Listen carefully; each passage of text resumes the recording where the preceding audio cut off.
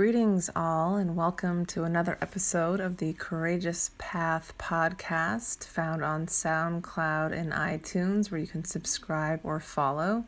My name is Rachel Horton White with Soulful Work Intuitive Consulting, and you can learn more about me at soulfulworkconsulting.com. I am delighted to share today an interview with Matthew Francis. When in the presence of a courageous, resilient, and trusting soul such as Matthew Francis, one knows there is great wisdom being shared. I was so blessed to sit down with Matthew and discuss his incredible journey from going through significant childhood trauma and struggling with mental health, recovering from cancer, grappling with his faith in God, and then transitioning from female to male. In our conversation, Matthew dives in deep to why the mental health system is broken, sharing his personal experience and offering potentially transformational solutions, all the way over to talking about what his experience has been like as being transgender and offering insight into how people can learn to understand and even relate better to people in the trans community. He even touches upon the othering that happens with race and gender and why some tend to react out of fear, in particular to transgendered people. Lastly, Matthew shares an incredible story about a supernatural experience he had with angels after suffering a vicious beating as a young child, and about how his renewed faith in God has fueled him through over the years, reconciling his fear of a vengeful punishing God to that of a loving and forgiving God.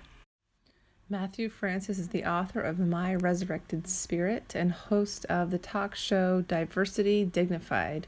He is also the founder of Freedom to Flourish, which encapsulates the belief that all lives are of infinite value and that sharing your story is the catalyst of empathy and much-needed dialogue. He believes everyone deserves to thrive and that we all must work together to bring out the best in each other. He currently travels nationally, delivering educational and motivational speeches, using his own tragedy turned triumph to highlight resilience. Matthew is an alum of the University of Southern Maine with a bachelor's degree in sociology. He has distinguished himself as an activist for 25 years on diverse social issues. Matthew has spoken at Harvard, Maine Medical Center, and the University of Maine System. Matthew's publications and presentations include speaking at the Social Work Grand Rounds at Maine Medical Center on Gender Dignity, Unique and Equal, and he is slated to present on trauma, transition, and mental health institutions for the psychology department at USM.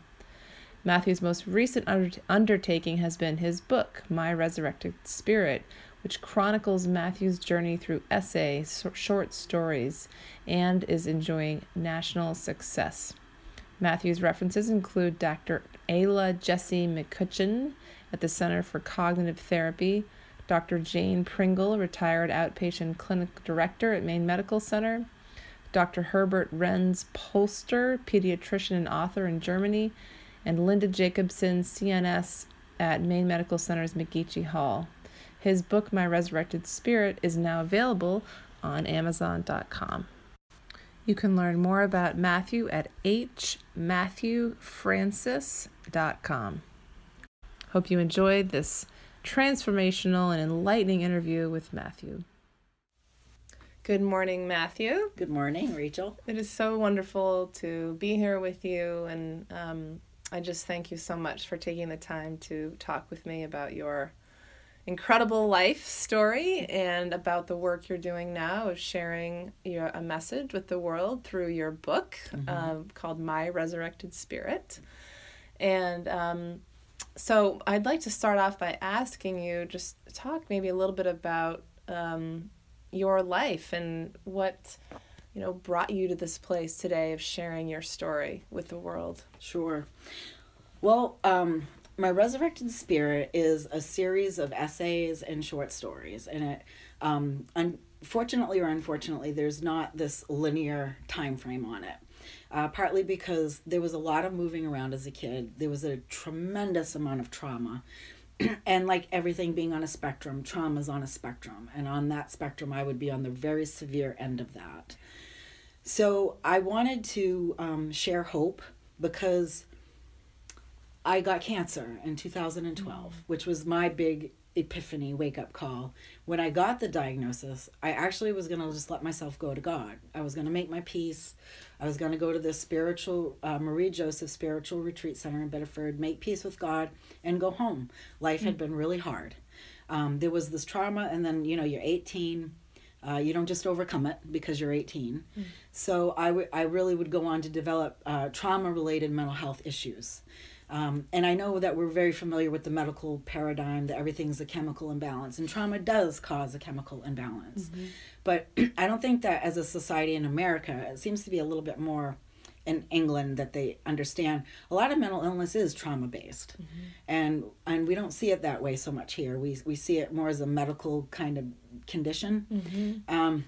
Anyway, so I would struggle with that, but I think my point of bringing that up is that what we know now of the treatment of trauma back then is that it not only was ineffective, it was actually traumatizing. So I went from one trauma environment to a very well-meaning but another traumatic environment, which was to be psychiatrically labeled, and I was in that category of severe and persistent, which quite frankly means hopeless.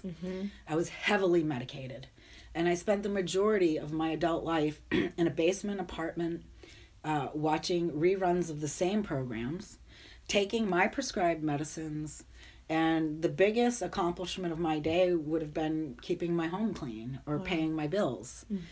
So when I get this cancer diagnosis and I wrestle with it and I do wind up getting treatment, after 10 months of going through infections and chemotherapy and so on, the question was, am I going to go back to that life that was not working at all? And the answer is no. But I'm also going to credit the cancer paradigm because, as you know, if you get cancer, you're brave and you're courageous and everyone loves you. But that's not true if you are a trauma survivor or you are struggling with mental health issues. That's right, yeah. If we would use that same paradigm, imagine getting a care package. Well, welcome to the club. And here's a list of resources and here's a great center to hang out, and no one blames you, and all of a sudden people are visiting you and giving you flowers. I basically credit them for kind of nurturing me out of my apathy. And had they not done that, I probably would have gone back to the same life because that's all I knew. But they sort of offered me something different, and I wasn't going to go back. So When you talk about was that your faith community or just friends and they was the cancer community, the cancer and then community. The faith community did step up to the plate. I mean, I just say it, but when I got cancer, like I got about 60 cards. I had flowers brought to me all the time. People came to visit all the time. Well, I've been to the hospital a number of times. I don't remember getting one card. I don't remember ever getting flowers. And I certainly don't remember being called brave or courageous. This was with the mental health. Yeah, with mental illness. And to be honest, I mean, cancer is really tough, but it was more physical. It was a lot harder for me to overcome mental health and trauma. And no one was calling me brave. Right. Actually, they'd be like, you're being treatment resistant or you're not trying hard enough. And what was awful is because, let's say, whatever fad was going on about, whatever treatment was, and I'd try. Oh, my God, would I try? And if it wasn't working, it was my fault. And if it was working, I had a good therapist. Right. So it wasn't possibly my good work. It's totally disempowering. Yeah, it was very disempowering. And so I remember, like, if I wasn't making the progress that I thought or perceived I should be making, I simply wasn't trying hard enough. I was, and that just becomes really horrible feeling. And in your heart, you are trying. It's just not working. In the 12 steps, we kind of talked a little bit about that. But imagine if you go and it doesn't work for you. And you know like you're working the program. Right. Yeah. And you know in your heart you're working the program. Yep. Why not just say, gee, I'm glad it works for such and such, but I'm going to try something different because it's just not working for me. And imagine if we all just said, that's wonderful, but what I would hear is, you're not working the program. And I don't mean for me because I've never done a 12-step, but I remember other people. And I remember people telling me it's not working for them. And I would just be like, well, it works for other people. I wasn't even sympathetic because AA is the big paradigm. But the fact is it doesn't work for everybody. And so let's have a smorgasbord of treatment, much more holistic approach. But I do think autism awareness is a great way that we need to be applying that for trauma and mental health. And then cancer paradigm for the way we embrace people as a community. We can merge those. I think we would learn a lot. So you have, with your own life experience in trauma, with mental illness, and with a serious life-threatening illness, cancer, and then transitioning. And then I'm transgender. Transgender, right. I mean, you have these major areas that you have personal experience in that it seems like you're really helping people or trying to change things that aren't the way that hasn't been helping people to a new paradigm. And it's a tricky road because you don't want to throw everything under the bus. But I guess I want to highlight just different ideas that have worked for me. You know, we talk a lot about community. Well, what does that mean exactly? And I hate to say this because I don't want to get negative, but I really feel too often that we want to do the big things, but it's the little things that matter. It's the conversations. It's the eye contact. If you haven't heard from a buddy, why not check in? You're getting an email. Why don't you return the email? Right. But we don't do that. Or we're all busy on the Facebook. And what's the point of gathering all these friends if you don't spend time with them? Yeah, in-person contact. There's nothing that substitutes that, which we're doing right now. And the psychiatric community, too, has a very interesting dilemma because we have so medicalized it that too often family and friends don't dare to help the person with mental illness. They don't feel qualified. And will really encourage that person to go seek professional assistance. And then the professionals, ironically, will encourage you to go to your peers. So you're getting so told you really mixed messages. wind up going nowhere. If you call a hotline, I guarantee if you called 774-HELP, they would encourage you to call your friends. Yeah. And your friends will tell you to call them. Oh, gosh. So that's a real... And I bring that up to people. I used to have... And then so I would remember sitting there like no one wants to talk to me. And I'd be so heartbroken. And then it's like, maybe a person does... Maybe they have schizophrenia. You don't have to be a professional to go have a cup of coffee. You don't have to be a professional to just sit down and make some eye contact. And you notice something about leaders, because this is one pet peeve I really have. Leaders rarely make good eye contact, in my opinion. They're scanning the room for the more important person while they sit there and rally about social activism and helping the other. Well, the other's right there in front of you. Right. Look at them. Right. Talk to them. Right. This is why you're doing it in the first place. And we need to reconnect about why we're doing this. And even sometimes I feel like even some of the most liberal people are alienating their other because they're not being honest who their other is. Because for them, it's probably the Christian or the Republican. And it's not the person of color and it's not the Muslim. And that's great. But the whole point is for all of us, because don't we all, we want to be interconnected. We say that too much, but we're not really practicing it in reality. Yes. You know. I'm so glad you said that. That's my personal mission right now is to help connect people. But something that, that occurred to me, which is people are so afraid these days to say the wrong thing, which I even said to you before. I said, I'm not, I don't want to say the wrong thing when I'm talking to you about transgender issues, but you told me don't worry. But I think with race especially, right now, there seems to be, I even heard somebody, this broke my heart, said, I've learned that it's better for me not to speak because I might offend somebody. And that just made me so sad. Right. And so how can we, knowing that people are trying to be sensitive to other people, or maybe they don't know what to say to somebody with schizophrenia, they might say the wrong thing. Or maybe they don't know what to say with somebody who's had serious abuse in their life. How do you talk to somebody about that without triggering them? So what advice do you have for people who that? I would say this. For the person who's othered, this is hard for us because it's a double whammy.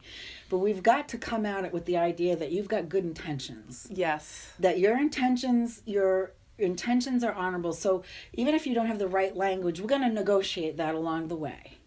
So if I come at it with the idea that, gee, Rachel doesn't know anything about being trans, but obviously she cares, she's asking me. So I'm going to say she's got good intentions. So even if she's saying everything politically correct the wrong way. Incorrect. She's politically incorrect.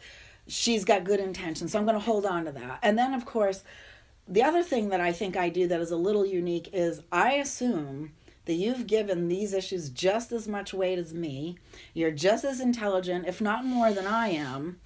And your experiences have just led you to think of it differently. And we're going to sit here and chat about why and hows and the nuances. And I bet by the end of it, we're going to be the best of friends. Mm-hmm. And if you can come at it that way, but it's so hard because the person who is othered, there are those microaggressions. Mm-hmm. But to me, a real aggression, I could care less about the microaggression. I do too. We've been born. Yeah. And that's something I think religion in general, across the board, has done a disservice. That we're original sin. Well, what about maybe original blessing? Yes. Before any sinning was happening. Yes. Maybe we were being blessed. Maybe that was the whole point. Yes, I know. So I, can I just ask you about shifting a little bit? Sure, let's shift it. No, I'm just wondering about... more and more, it seems people are becoming more comfortable with transitioning genders. Yes. And in your opinion, as somebody who's done that, is that partly because there are more people who are being born into the wrong body or feel like they're being born into the wrong body? Or is it that society is more open to accepting that? People are saying, I'm going to transition, I'm going to change genders, or I'm going to be neither gender. Yep. What are your thoughts on that? I think it's both. I think part of it is we do have the internet, so now we can gather around and rally, and there is more awareness.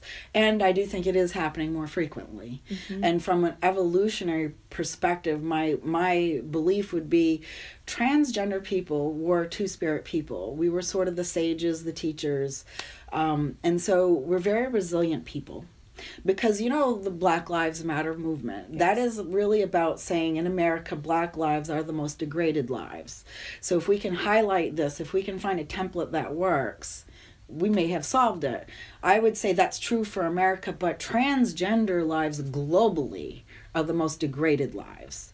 And I'm convinced if we can find a solution for something that seems to be so intrinsically oppositional to most people, we will have nailed it. Mm-hmm. If we can embrace trans people, because there is more awareness, Rachel, but that is not translated into acceptance. There's some serious dangers. Serious danger. Every year for the last 3 years, this was the worst year.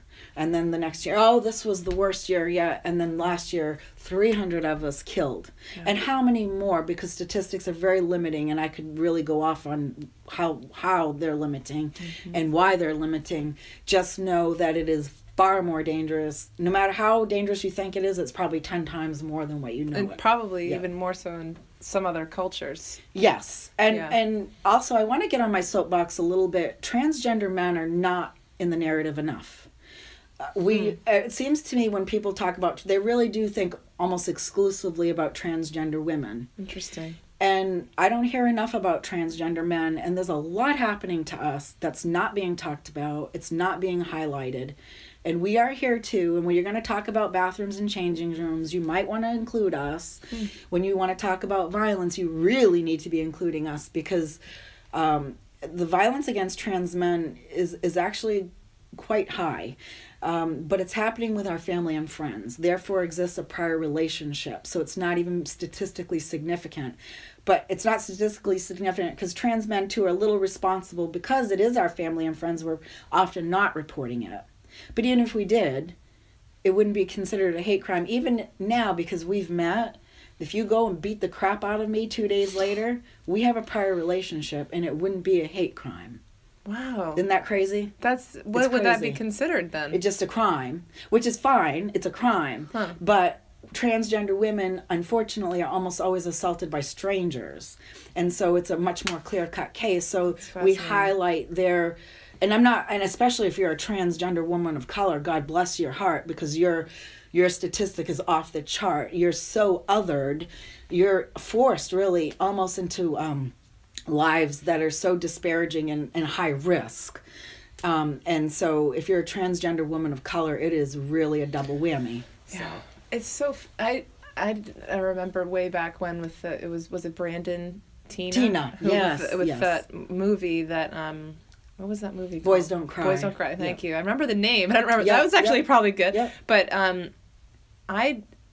it's like, why do people react so much out of that anger and hatred? I can only imagine there's some kind of threat. They're feeling threatened. It is a bit, because gender, race is such an intrinsic part of who you are. And so basically trans people are really challenging what we've known as the sort of binary paradigm. And so that's, I think, very scary. And I would say in some ways, as trans people, we might want to be a little more softer to realize that just because technology can give you information at the speed of light, hearts don't change at the speed of light. Yeah. So think about all this indoctrination that you've all had. We've had it too. It's been internalized to us. But we're enlightened and you're not yet. So of course, sometimes, like a reformed smoker can be such a twit sometimes. I think sometimes we can be a little sensitive. And I hate to say it like that, because like overly sensitive. Yeah, and trans people kind of do have a reputation for being a little sensitive. It's part of our charisma. Well, it's understandable. Yeah, it's part of our charisma too, and that's not a bad thing, because sometimes I think sensitive people get a bad rap, because all it really means is, hey, treat us better. Mm-hmm. We raise the bar. Mm-hmm. We're not okay with this roughness. And so if you're sensitive, don't take offense to that. I don't mean it like that, but we do have kind of a reputation for being a bit prickly. And it's hard, though, if you are being picked on. Eventually you will get paranoid. Eventually you're not going to see people as friends and allies, but everyone's an enemy. You expect everybody. Right, you expect everyone, yes. and it's easy to be a bit reactive. Mm-hmm. And so I guess what I would ask is, if you're the person who's not being harmed on a daily basis, can you just suck it up a little bit? Understand where this is coming from. It's not that anyone wants to be reactive with you. It's that this is our lives, and this is what we experience so often. It's hard not to believe that, oh, Rachel really means well when she messes up my pronoun. And it's visual too. Like, I look the part, right? But what if I didn't? And it would be easier to mess up my pronoun. And I got to remember, we're visual people. Well, there are some people who go by they, which that is very confusing to people. Because it's a plural noun and you're talking to one person. And but we don't have a pronoun. You don't want to be called it. No. Oh, please. No, that's dehumanizing. It's dehumanizing. Yeah. So, but there isn't a real, that we need a new pronoun. We do. And some of the ones they've tried just haven't picked up and caught on. And I think the fluid thing is hard, because people haven't even really gotten on board with the binary trans folks. Right. And I'm a binary trans guy. I'm very masculine. I like my masculine. And I actually did try to be a little fluid, because I wanted to be sort of in solidarity. But that was not me either. So that's not fair for me to behave that way. Mm-hmm. I respect that other people are fluid, and for them that's non-binary, out of the box, gender fluid, gender queer. There's different terminology for that. But these folks basically either feel not a gender, or they kind of are back and forth with a feeling of gender. And I think it can be disconcerting if you're someone who kind of knows what your gender is and you're solid. And so, we've all got to just breathe and pause and be curious. But the fluid thing, for me, how I came to terms with it, time is very fluid to me. So I just thought, well, okay, it's fluid to me, time, so someone's gender is fluid. Okay, I don't get it, but I'll respect it. You are just filling such an important role in our world as a teacher. You really are. And for that, I thank you. Because I think what you're saying is so important and so needed. A lot of it's based on fear. Yeah. Fear of what we're not familiar with. Right. And fear of something that we don't see all the time. And so it's like from that biological, fight or flight place. Yes. There's the fear that we're trying to disassemble the family unit. Oh, yeah. You know what I'm saying? And fear, to me, this is maybe overboard. It's really rare that we should need to be in fight and flight. We're not, it's a necessary component. It's there for a reason. But most of the time, as hard as it is, we need to pause. Yes. We need to stay curious, because you're probably not being attacked by a bear. Right. And if you are, please fight, flight, freeze, attach. Do what you have to do. Right. But in the course of, Rachel's clothing attire makes me uncomfortable. Well, sit with your discomfort a bit. Yes. And Rachel, tell me about those orange earrings. You know what I mean? And even I've done this before. I've had a discussion with people and I'm getting worked up, and I'll literally say, all right, I can feel my hairs, and I'll describe it. And just the act of describing disempowers that feeling a bit. And then I try, because now I've practiced it so much, I try to be curious. And so I will say we were to debate, say we weren't getting along with this conversation.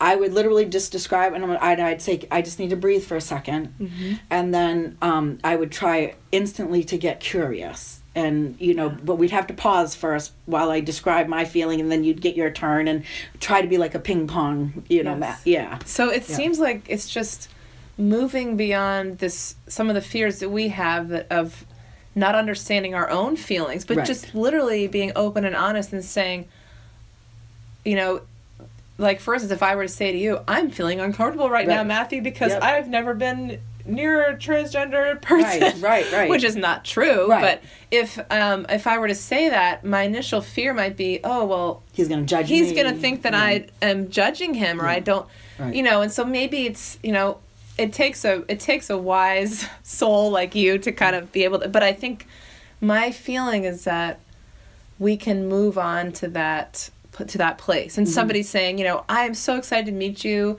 I've never met anybody like you before. Right. And it's so interesting to me, and I want to learn, and it could be this amazing growth and learning opportunity. Yes, it could. And the only thing on that, because you want me to teach you, and I'm going to tell this to the audience.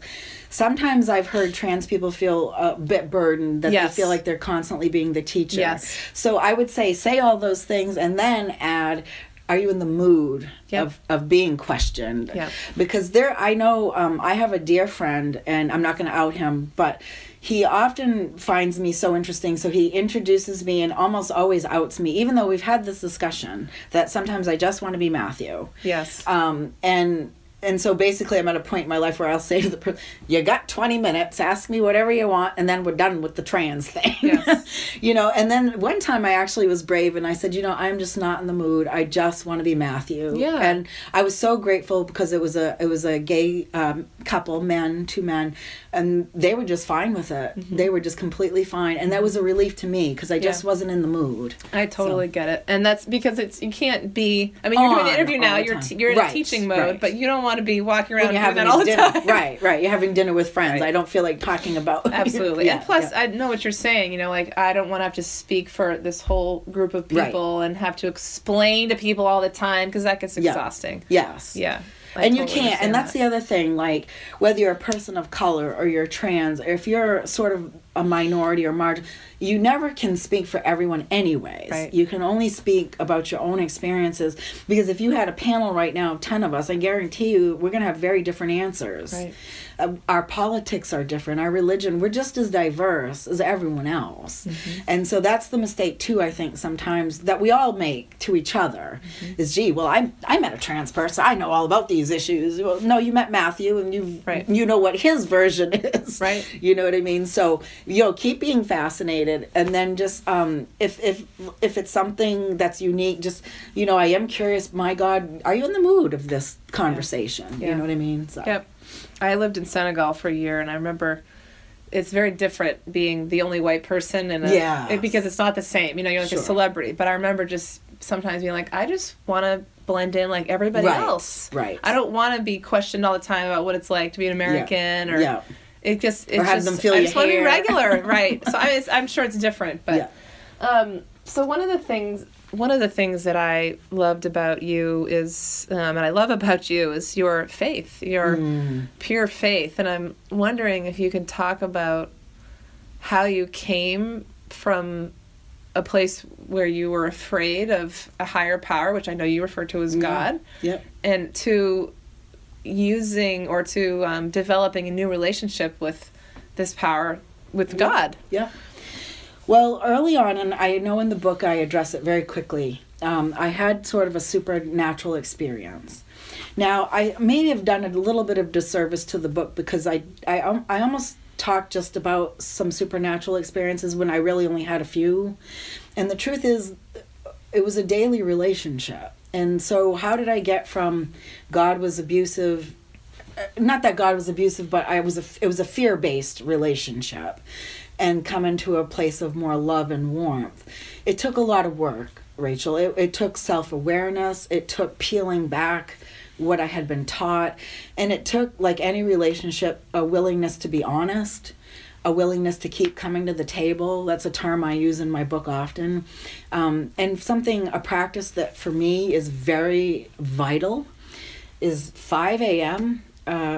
Jesus and I talk every morning. And now sometimes it's very briefly because I'm tired and I go back to bed and then we have second breakfast. But the reason for that is because no matter what I've done or what I haven't done or what I'm thinking, what I haven't, we reconnect. And we just, and that's going to be unique to everybody. And I don't necessarily recommend 5 a.m. for everyone.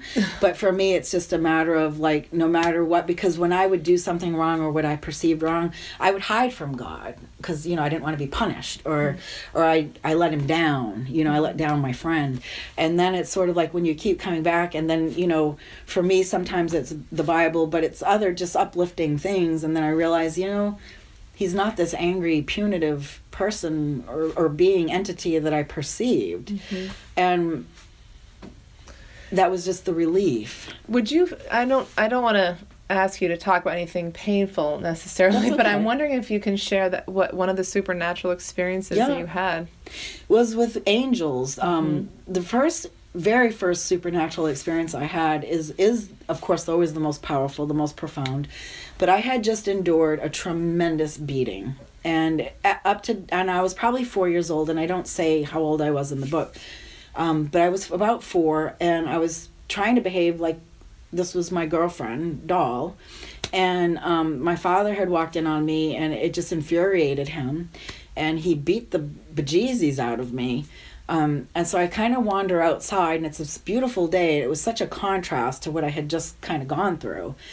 And all of a sudden, I really believed that I was just hearing this vibrational, energetic singing. And it's not the kind of music that would have been in my neighborhood. It was very angelic and heavenly.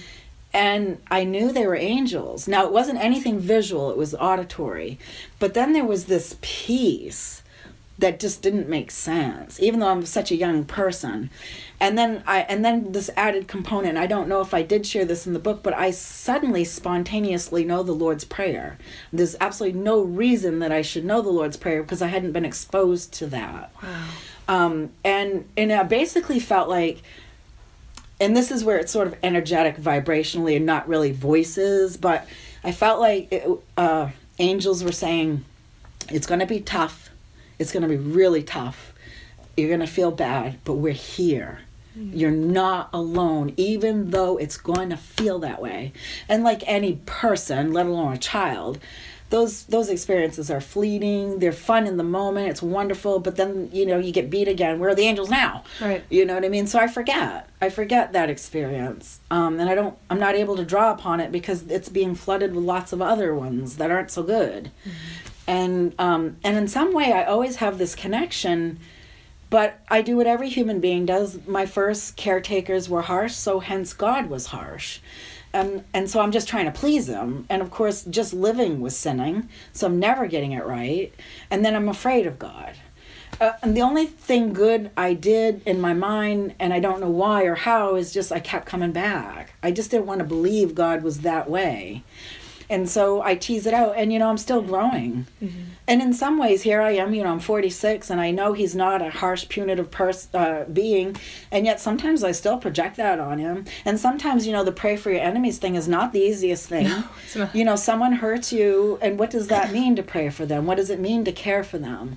Because I do believe in accountability, but I don't think accountability is going to look that legalistic way that we're used to.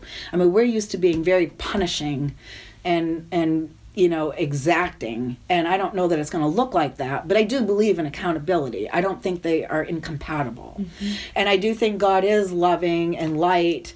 And I do also think there's going to be accountability. I don't know what that exactly is going to look like, but I don't think we're all walking away, just behaving willy-nilly because God is loving.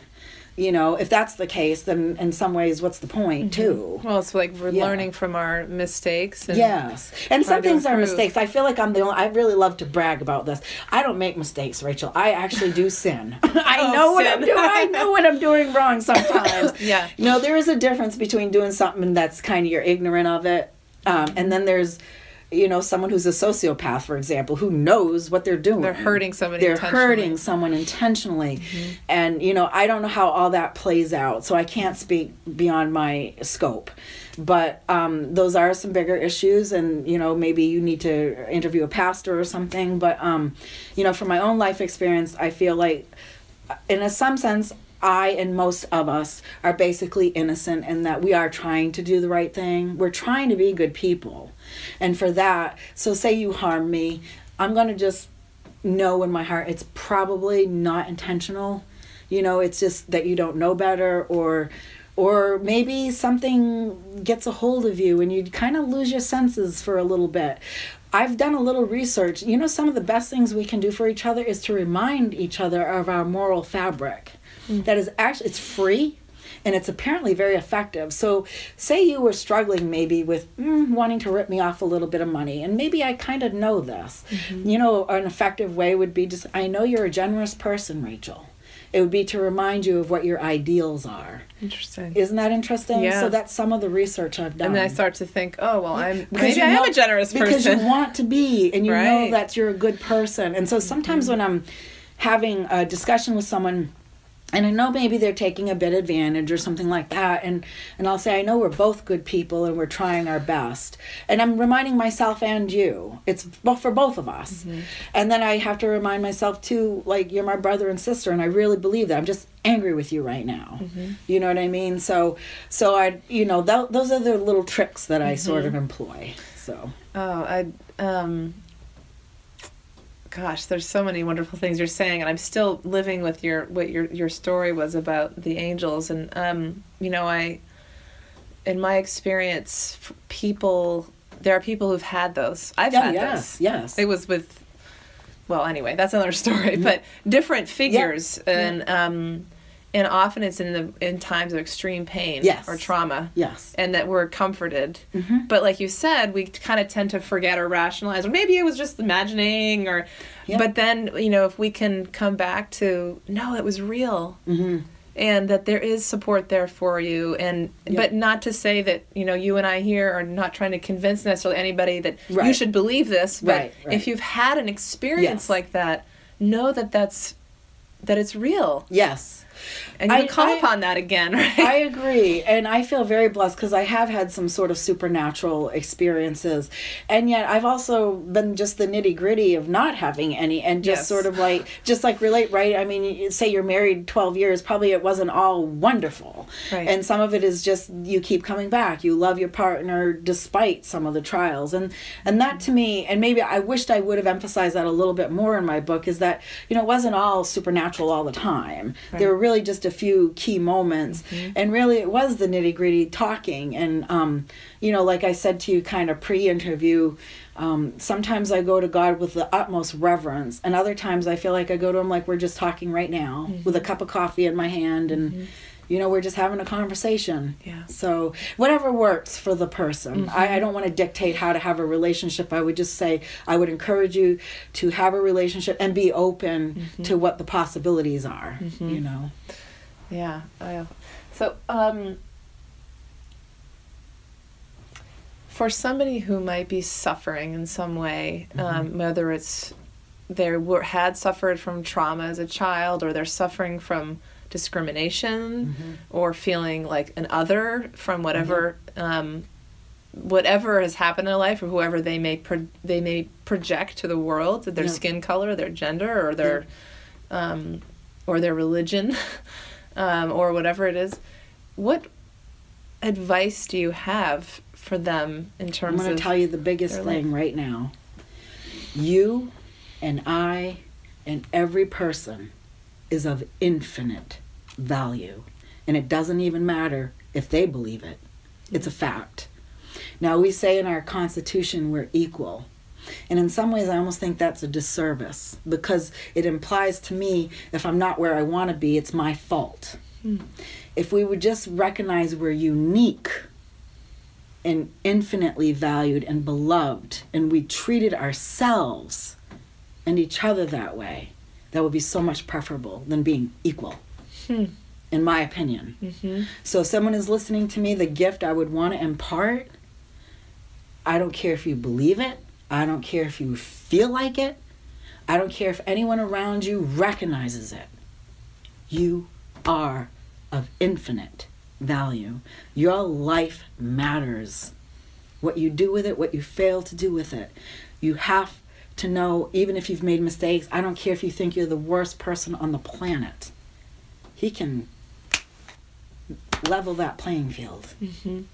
And someday I just hope, even for a split second, you just really get it, that you really are. And that is what healed me. That is what healed me ultimately, was realizing that this equality, this social justice, this was for me too. It wasn't for everybody else but me. Yeah.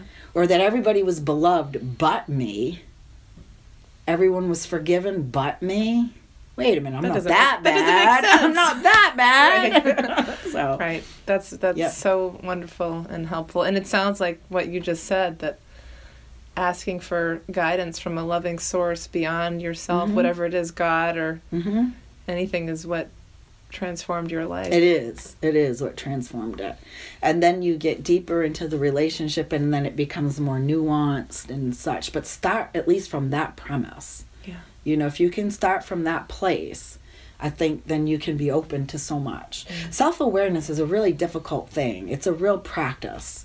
So, you know, it's a tough thing to do. Yes. Well, it takes time, right? It does. Constant work. And especially, too, because I think we're hard on ourselves as sensitive people, because we do want to be good people. And I would almost say be cautious, because if someone brings something up, it can be hard, because you do want to be good. And it's like, oh my God. It's like, blah, blah, blah. But listen to what they have to say. I'll never forget, I was working at a mental health agency, and this person who was considered very sensitive, he came in like a 16-page letter. He was angry with me. And you know what? I couldn't dispute what he said in the letter. It was trivial things, I think, to you and I. And yet when I actually thought about it, he was dead on. I wasn't giving him the same respect as everyone else, because I had kind of absorbed what everybody had said. He's sensitive and he's going to take things the wrong way. But, you know, he gave me the dignity, the courtesy of coming to me. And that meant something to me. And he was stunned when I said, I am so sorry. And he just was leveled. He was planning to go above my head. And I said, is there anything? I said, you do what you feel you have to do. I said, but I'm not going to deny what you're saying, because you're right. I said, but I didn't mean it in some of the ways that it looks like. We wound up having like an hour and a half conversation. Wow. And it was really healing. And it really did start with me just being able to put us, because I think if I hadn't, I mean, fortunately for him, I really was in a good space that day, that moment. Had I kind of been, I would have been really put off by that, because it felt like he was just wanting perfection. Like defensive? Yes, I would have just been defensive, and I would have known my boss would have poo-pooed it anyways. And especially, unfortunately, because of who he was. And I just remember like a willingness on my part to learn from him, and a willingness on his part to learn from me. And so at the end of it, we wound up being almost like the best of friends. Oh, that's so beautiful. And that takes a lot. I think often we don't want to admit when we can improve. Because if I say that I, did something that I could have done better, does that mean I'm a bad person? Right. But I think it's like we're always constantly learning and improving. Well, if you think of yourself as a compassionate person, and then I kind of, you know what, Rachel, that wasn't very compassionate of you. It's right. It's going to hurt. Right. And so your response probably is going to be defensive and reject what I have to say. And that's where you're challenged to be like, is there any truth to that? Or maybe there isn't any, but can I just listen anyways and absorb some of this? Right. Is there even the slightest morsel that... Yeah. Right. Maybe when I was listening to Matthew, I wasn't paying attention. Maybe I was scanning the room looking for the more important person. Right. You know what I mean? But in your heart, most of the time, you're a compassionate person. Right. But maybe I nail you on a behavior you just don't want to look at. And that's just a way for me to improve. Right. And if I'm open to doing it. So if people want to find you, how can people find you and learn more about you? Yes, my website. I'm very proud of that. I kind of fixed it up. Yeah. I do got to update some more events that are coming up for me, but it's hmatthewfrancis, one word, .com. 2 T's, CIS. Okay. And it usually will have my events. It has my book you can order, My Resurrected Spirit. It has, my mission statement. It also has a sort of my bio, some of my principles that I subscribe to, and I'm trying to think what else is on there. Well, there's and you've been doing a lot of interviews, right? Yeah, and I'm doing some interviews, events. a lot of some coming up, and I have some other things that I'm going to keep a little under unless it happens. Because one thing I've learned is that sometimes things don't turn out. So to me, to keep my word of integrity is not bragging about something that might be and then it not happen, and then I feel like a fool. So right now there have been actual interviews, and there are interviews coming up, and there might be a couple big things around the corner, which would be very exciting if it came out. So I'll leave the listeners leave the in suspense. Yes. We'll go. So check out Yeah. Matthew's website. It's a beautiful website. I was spending some time on it the other day, and the book, My Resurrected Spirit, which Matthew so kindly brought for me today and signed, might be valuable someday, is just so heartfelt and honest, and unlike many that I've seen. It's a beautiful book. I highly recommend it. So Thank you so much. Thank you Yes. so much, Matthew, for talking with me. It's been such an honor and a blessing. Thank you. I hope you enjoyed this interview. For more information about me, you can visit www.soulfulworkconsulting.com. And I'm Rachel Horton White. Thanks so much for listening.